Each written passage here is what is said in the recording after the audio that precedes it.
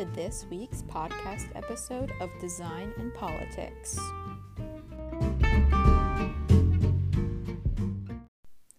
In this week's episode of Design and Politics, I'll be discussing unconventional design elements and the manipulation of visual aids within the media.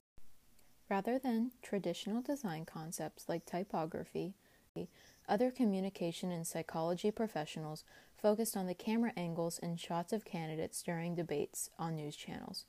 Authors Robert Wicks, Patrick Stewart, Austin Eubanks, Scott Edelman, and Regan Dye are all professors at the University of Arkansas and have written numerous journal articles on a range of topics including politics, social sciences, communication, and psychology.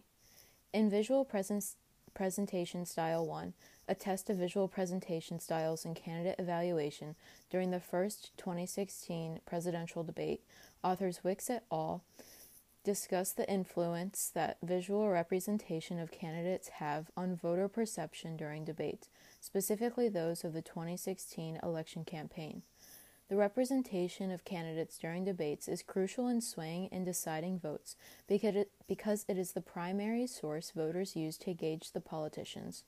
These authors conducted a field experiment to collect data from college students who were instructed to give their feedback on 19 different professional and personal traits of each candidate being evaluated.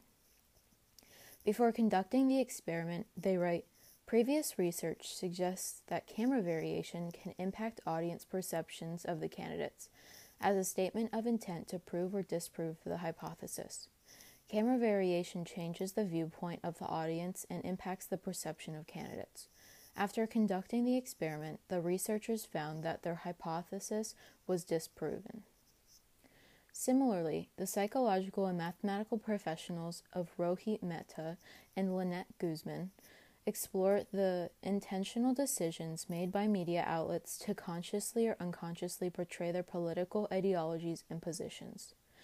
Mehta is an assistant professor in curriculum and instruction at the California State University, Fresno, with a PhD in educational psychology and educational technology, and Guzman is a past postdoctoral research associate at the University of Arizona in the Department of Mathematics and currently a professor at the California State University, Fresno, teaching STEM education. Fake or visual trickery, understanding the quantitative visual rhetoric in the news, considers the choices of visual and spatial design, data representation, content and positioning of images and illustrations that reveal the political positionality of news networks and their ultimate impact on audiences.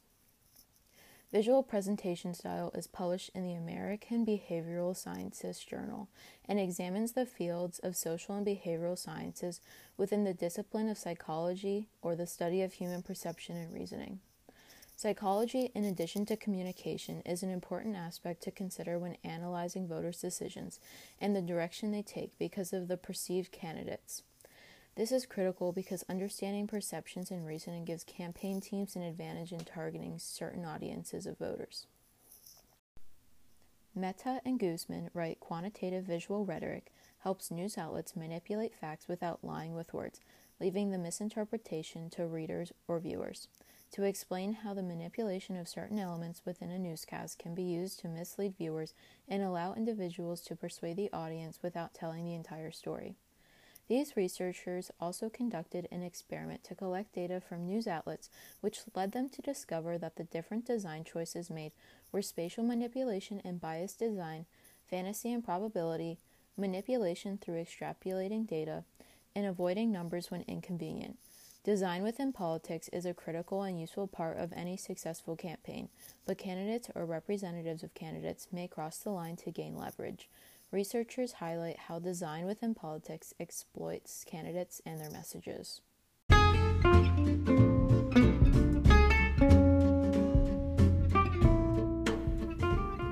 Thank you for listening to this week's episode.